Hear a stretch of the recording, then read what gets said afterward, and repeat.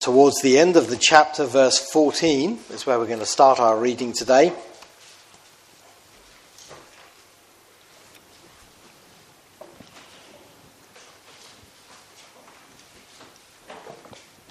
And we're going to read through into chapter 4 and verse 7.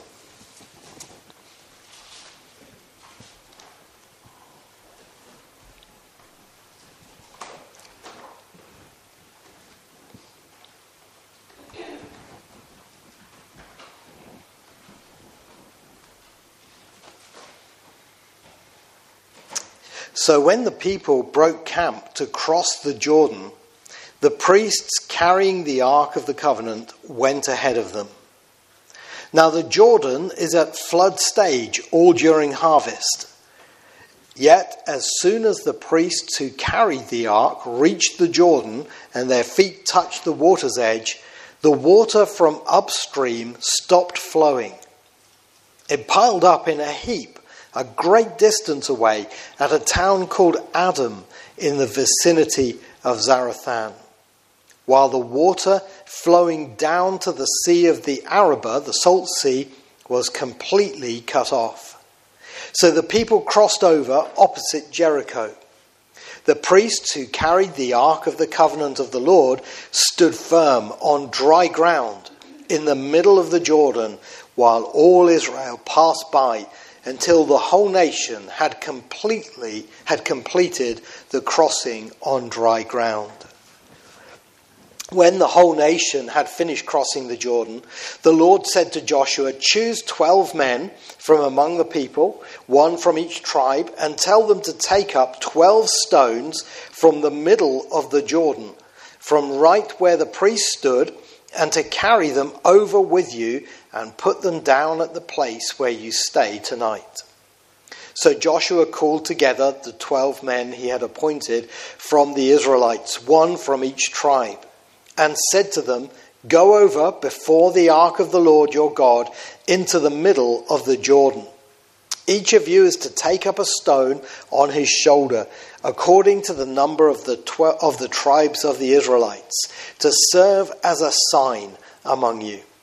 In the future, when your children ask you, 'What do these stones mean?' tell them that the flow of the Jordan was cut off before the Ark of the Covenant of the Lord. When it crossed the Jordan, the waters of the Jordan were cut off. These stones are to be a memorial to the people of Israel forever." Please keep your Bible open there. I wonder if you've ever come across this gentleman before, the Big River Man as he's known. His name is Martin Strel, and he's a Slovenian who is an endurance swimmer. And in his life, he suffered a lot while he was a child, and one of his escapes was swimming. He would jump into even freezing cold rivers to go swimming, great strength. And you wouldn't look at him and think he's a very fit man, because he's a little bit like me, he's overweight and so on, but he is probably the world's greatest endurance swimmer.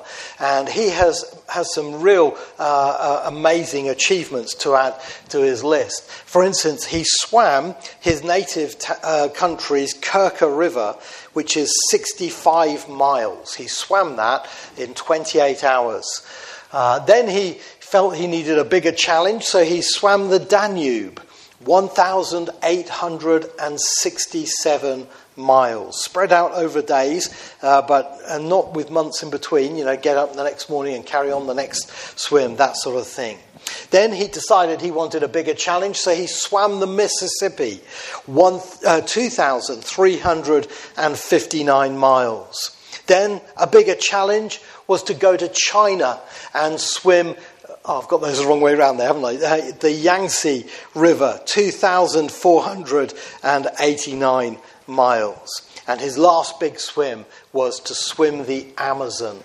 And he swam it with 3,274 miles, enduring attacks from piranhas, snakes, crocodiles, you name it, all in the waters around him. And what an achievement that is. But there's a big difference between his type of swimming and these people swimming. These are people from Mexico who are swimming to get across to America, to escape into a new world to live. And you can see all that foam in the water. That's not a nice river they're swimming in. In fact, it's probably the most polluted river in America. It's called the New River because it was an artificial river that was dug, I believe, for irrigation by farmers. But unfortunately, companies have used it as a dumping ground for toxic waste and sewage. And you'll find signs up warning not to go in this river, because people who go in that river, it's guaranteed they become ill and they're contaminated. They will carry that disease to other people as well. And it's a very dangerous thing. But every single day, the people along the border controls there, they see people swimming across that river with their clothes in bin liners to get to the other side, to get to a new world, a new home for their lives. They count the cost worth it for getting into a new world. Well, what a difference between those two types of swimmers. And I guess the type we're more connecting with this morning is the latter, because we're talking about people who are going to cross to get to the other side, to a new world, a new life. We're talking about the children of Israel crossing the River Jordan in what is now the land of Israel, but as it was then, the land of Canaan. As God had guided them in the book of Deuteronomy, this is what they were to do to get into the promised land. And the Jordan is the river that comes right down the Jordan Rift Valley. There it is there. It's the lowest part of the earth's surface, and it starts off really way back in Africa and comes down right the way through to up to the Galilee area. And it is a river which, naturally speaking, you wouldn't say is one of the mightiest rivers. But at this time of the year, when it happened, it was in full flood water, as we see, which meant the river was wider and deeper and more treacherous for crossing. And it was a massive thing that they crossed that river to get into the new land that God was taking them to, the land of Canaan. If you want to see what it looks like geographically, that's what it would look like if you see it in a topographical map where they come across. They'd come out of the land of Egypt, and they'd come out from the wilderness, and they were coming now from the plains of Moab here to come into the plains around Jericho on the opposite side. And we read that they crossed opposite Jericho, so the people in Jericho would have seen. And this is one of the great miracles that God did for the children of Israel at the birth of the nation. He did a similar one when they came out of Egypt, and he opened the Red Sea for them to go across. That was an exit. Well, this was an entrance, and they were going to have the River Jordan open up for them to come across into this promised land. And I want us to look at this morning because although it's a wonderful story in its own right to consider as a great miracle, it is also a great gospel picture, because it's a picture of us crossing over into eternal life in Jesus Christ. The Bible tells us in John chapter 5 verse 24, "I tell you the truth, whoever hears my word," that's the Lord Jesus speaking, "and believes him who sent me has eternal life and will not be condemned. He has crossed over from death to life." And in the book of Hebrews, chapter 10, verse 19 and 20, we realize that we're able to come to God now by a new and living way opened up for us by the Lord Jesus Christ. And that's what this is going to be a picture of as we look at it today. It's a picture of us coming into eternal life, the beginning of our heavenly life as believers as we cross over. This is what is taught in many of our great hymns. You know, Jordan is like a picture of death, and it's heaven, the promised land, is on the other side, and Christ has opened the way for us to come. So having had communion this morning, I want us to consider this as a gospel message, but also for our encouragement and contemplation. We're talking about crossing the river as the Lord Jesus has opened the way for us. And we want to look at it under three headings this morning: the miracle, the moment, and the memorial. So first of all, the miracle itself. In verse 14, we read, "So when the people broke camp to cross the Jordan, the priests carrying the Ark of the Covenant went ahead of them." Now the river of Jordan, as I said, is a river of death. That's really what it is a picture of. The name Jordan it comes from a Hebrew word, yarad, which means the descender, because it comes down from the mountain, Mount Hermon. As the snow waters on Mount Hermon melt, it comes down right down to the Dead Sea. So it becomes a picture of death in the Bible. Interestingly, that's where the Lord Jesus was baptized, you remember, in the River Jordan, the Jordan River that leads down to death. And that was a picture of his saving work to come, as we have Christ's memorial for us in baptism. But the miracle itself was facilitated through the Ark of the Covenant and the priest. Now, what is the Ark of the Covenant? The Ark of the Covenant, if you don't already know, is this sacred box to the Jewish people. It was a golden box made out of acacia wood and then covered in gold. And it was two parts. It was the box itself, which contained the Ten Commandments, the rod that budded from Aaron's contest with the other men who said they wanted to be the priest, and also the jar of manna inside, the golden jar of manna. But this box was symbolic of being God's throne. It wasn't just any old box. It was God's throne. That's how it was viewed by the children of Israel. When it was in the tabernacle, it was where God's presence was over the ark. And this is where they brought their sacrifices, the blood of the sacrifices, actually inside the tabernacle or temple and actually to the Ark of the Covenant. Because you see, the lid of the Ark of the Covenant is called the mercy seat. That's why I say it's called his throne. And they put the blood on the floor where his feet would be, as we would say, at the footstool, and they put the blood on the top. And so this wouldn't have looked as shiny as it does. It does in my picture. It would have had blood stains on it, dried blood. And that's symbolic, I think, in a moment when we're talking about the cross being part of this miracle.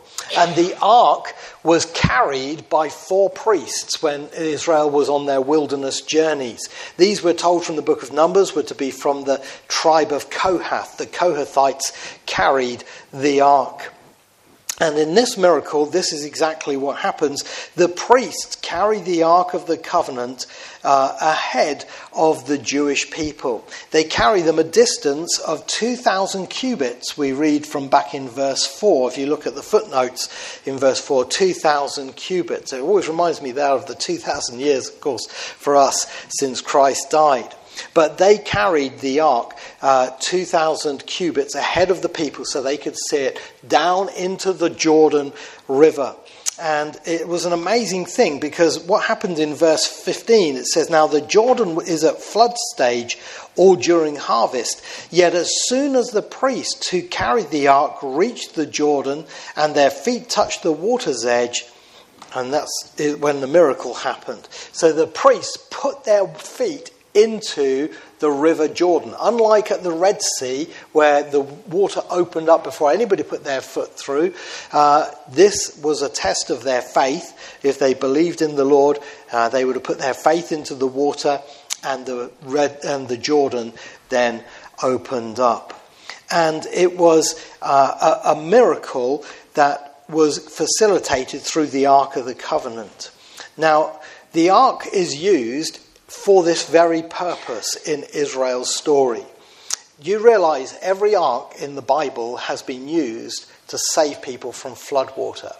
Think of the first ark in the book of Genesis, Noah's Ark. It's an obvious example, isn't it? To save Noah and his family, 8 souls, says Peter, from the floodwaters. The second ark is like it, but a lot smaller. It's Moses' ark, the bulrushes, the little boat made out of bulrushes and coated in tar and pitch, just like Noah's ark. for keeping Moses alive when he was hidden in the River Nile. And that was the ark that protected him. The third one you may not know, but it is Joseph's coffin. In Hebrew, the word is for the ark. And when they crossed through the river, the Red Sea, they carried Joseph's coffin. And that actually was one of the first things in the parade as they went through, because they collected Joseph's bones to be buried in the promised land out of Egypt. And this was the final one, the one which was used for this miracle to open up the way through the Red Sea. And it was a tremendous miracle. As soon as their feet touched the water's edge, the Bible says in verse 16 that the water from upstream stopped flowing. The Septuagint translation of the Old Testament says it stood still as a single solid heap stood apart very, very far off. And it was an amazing miracle. It happened that it was as if God put his hand there and made an invisible dam to stop the waters flowing down the river anymore, so that people could cross safely on dry ground. Twice we're told that in verse 17. It was on dry ground, which is evidence it was a miracle. I'm going to say this because the River Jordan has actually dammed itself on at least 3 occasions that we know of. In 1267 AD, the banks of the Jordan collapsed in and caused a temporary dam for 16 hours. In 1906 it happened, and in 1927, when Israel had their last earthquake, it happened again for 21 hours. Now this was a miracle, because where we see it happened at a place, we're told in verse 16, called Adam, in the vicinity of Zarethan. If you look again on a map, that's much further back up. And there are other tributaries that lead into the Jordan which could have kept the waters flowing if it had been just, the walls collapsing. This was a supernatural act of God. And it was a miracle that God was doing for his people. The miracle didn't just happen at any old time of the year. As we read, it happened in the flood season, when at Passover time it was at its deepest. In fact, this is a very interesting thing. In the commentaries, there's thought that the people in Jericho, when they heard the children of Israel were coming, there would have been a bit of relief to have thought, well, the waters are in flood, so we've got a barrier here. And if they're going to have to go all the way up and then back down the other side of Canaan to get to us, that's going to be a lot longer than if they were to come across as they could normally do in shallower waters. So we have a bit of defense here. But you remember what Rahab said. We have heard what your God did at the Red Sea. And so those who understood, they realized that ain't going to keep them back. That ain't going to keep them back. And the Lord is going to open a way. I believe she believed in faith that was going to happen before it did. And when the priests put their feet into Jordan's muddy waters, the Lord did a great miracle. He stopped it. And the psalmist said in Psalm 114, the Jordan turned back. It did a U-turn when it saw God, its maker, standing, holding it back. John Owen said in his commentary, the waters knew their maker. And that's exactly true. But all this becomes a beautiful picture of the gospel of our Lord Jesus Christ. Because how is it that we're able to enter into eternal life? How is it we're able to enter the promised land of heaven? It is because one has gone into Jordan for us. One has entered into death and said, I'm going to hold it back so you can cross over on dry ground. I'm going to pay the price so you don't have to. And the Lord Jesus Christ went to the cross and he died for our sins and opened up that new and living way. And I love the fact that in this story, where did the waters go back to? It went back to Adam. Think about that. Think of the significance of that. Where does our problem come from? It comes from Adam in Genesis. It's like the river of death has flowed down through humanity from its fountainhead in Adam's own heart when he sinned against the Lord. Romans chapter 5.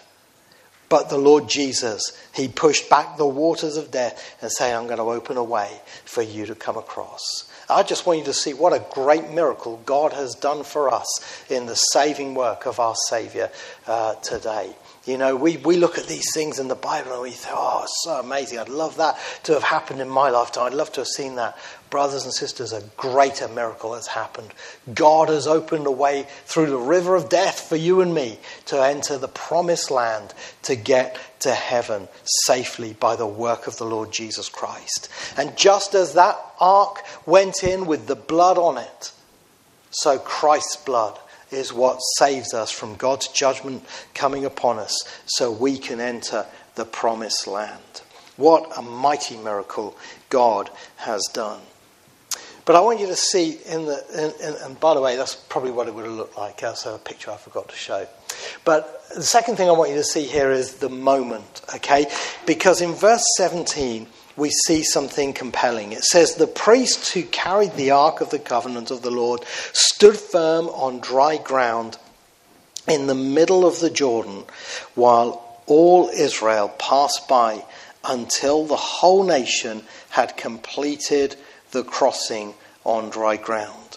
And what I want to draw your attention to is a little word there, the word until.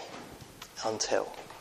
This miracle wasn't something that happened where God just turned back a river and said, well, from now on, it's never going to flow this way again. This was a temporary opportunity for the children of Israel. And if they wanted to enter the promised land, and if they wanted to go through on dry ground, this was it. This was your moment to do so. If you were on the side of Moab and you wanted to get to Canaan, God's promised land, this was your moment. When the priests were holding back the water and the opportunity was open before you. And that's a picture for us of the day of grace that we're in now. God has said now is the day of salvation in 2 Corinthians chapter 6. And if we want to be saved, we're not promised tomorrow. We need to take the opportunity now. We need to cross over from death to life by faith in Christ today. It's a moment that we need to seize. The day of grace is here because Christ has opened the way for us. But that way is one day going to close, as surely as the waters came pouring back down the river again, back down to the Dead Sea, after the priests came out. And the day of grace for you and me is while God is holding open the opportunity for us to be saved. I want to say, have you taken the advantage of this moment? None of us knows when our last day on earth is going to be. So the Bible says to us, today, if you hear his voice, do not harden your hearts. And it says to mix the gospel with faith in the book of Hebrews. We need to come to the Lord in faith and put our trust in what Jesus did and be saved while there is a chance. You know, now is a word the devil doesn't like. I want to tell you that. Because most people, they do hear the gospel and they say, yeah, I'll do that one day. But one of these days turns out to be, we'll just put an N on the front. None of these days. They don't come. And so they miss their opportunity. Procrastination is the thief not only of time, but it's the thief of heaven. And if you don't come while God has given you a chance, you may never come.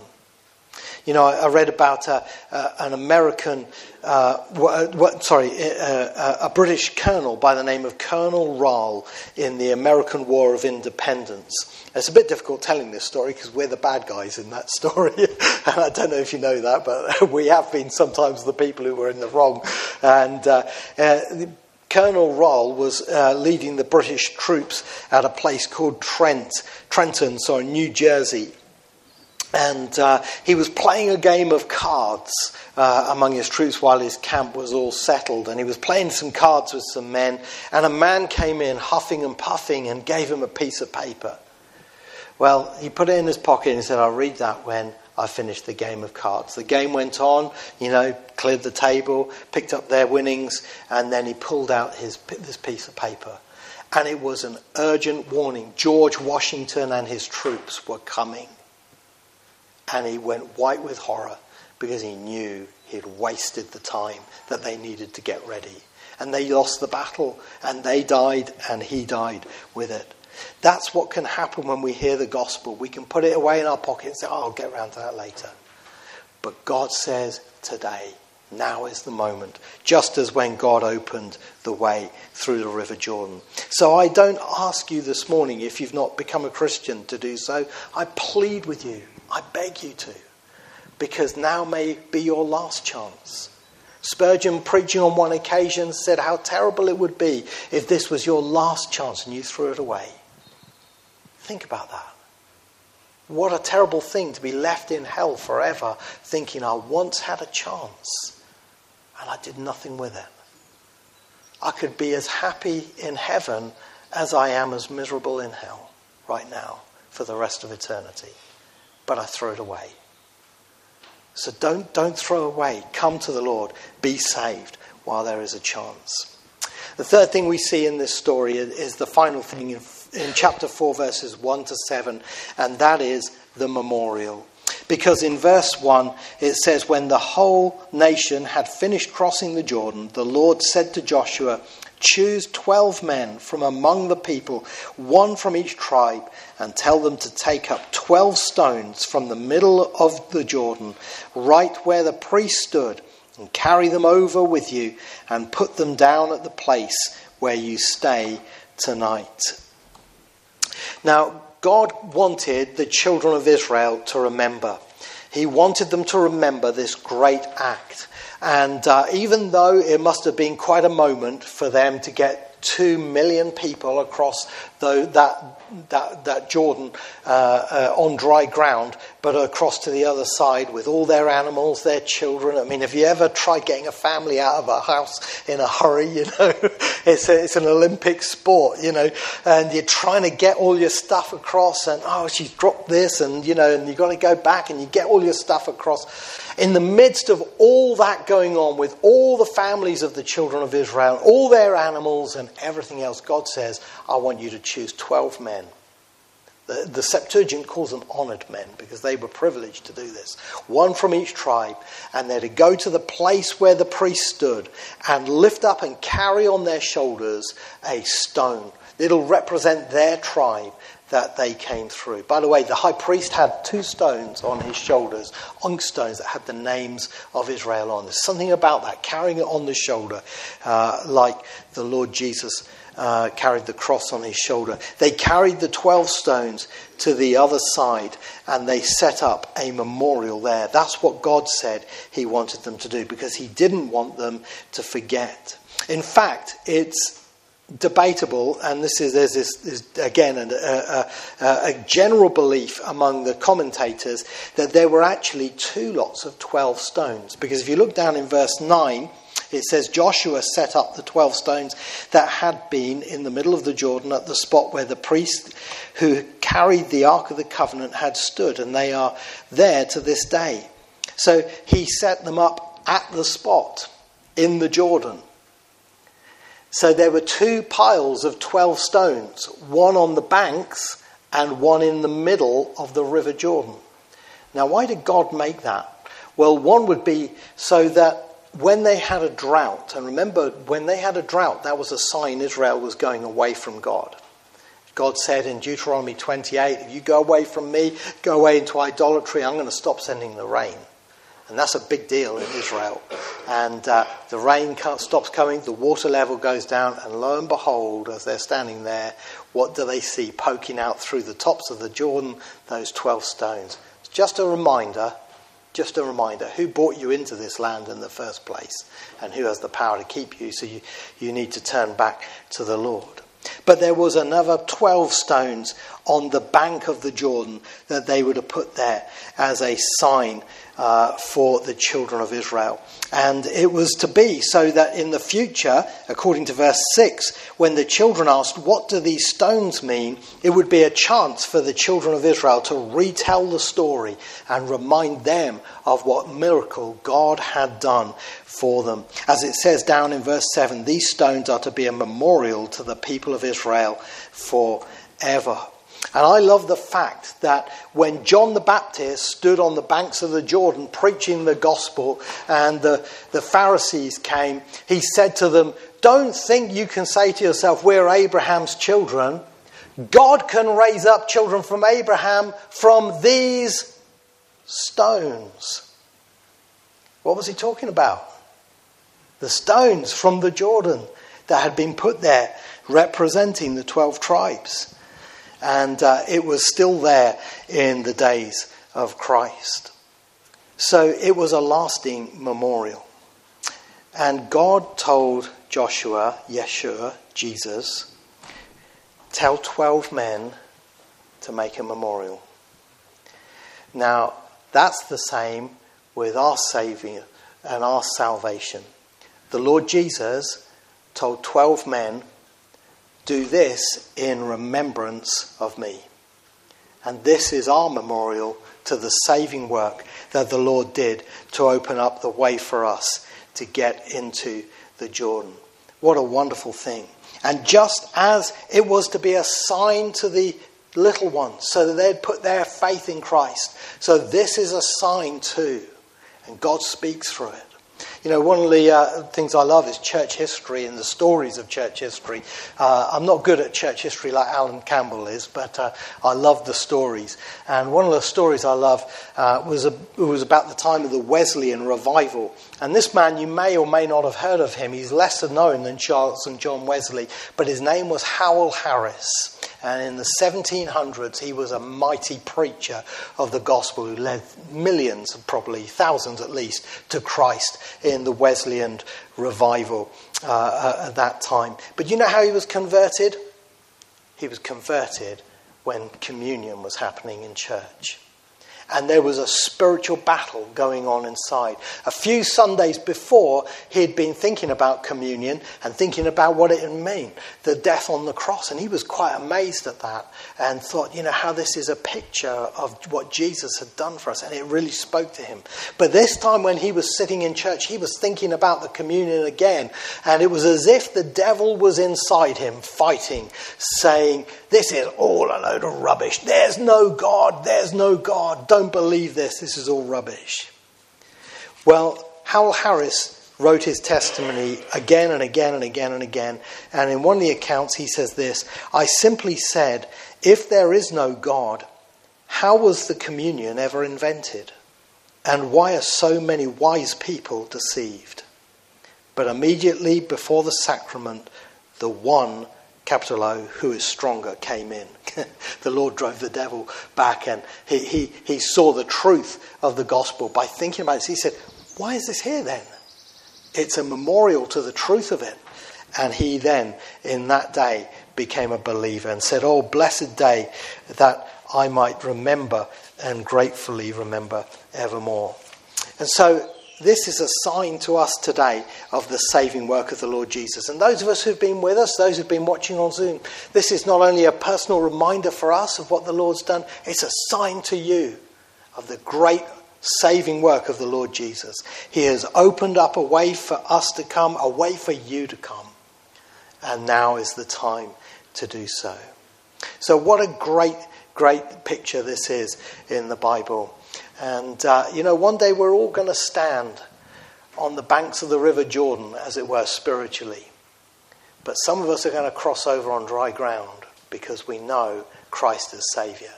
Others of us, I'm afraid, are going to go down into the waters of death. Which are you? Have you got the Lord Jesus as your Saviour? If you haven't, believe on the Lord Jesus Christ. Be saved by his work alone. And you will find yourself crossing from death to life even now.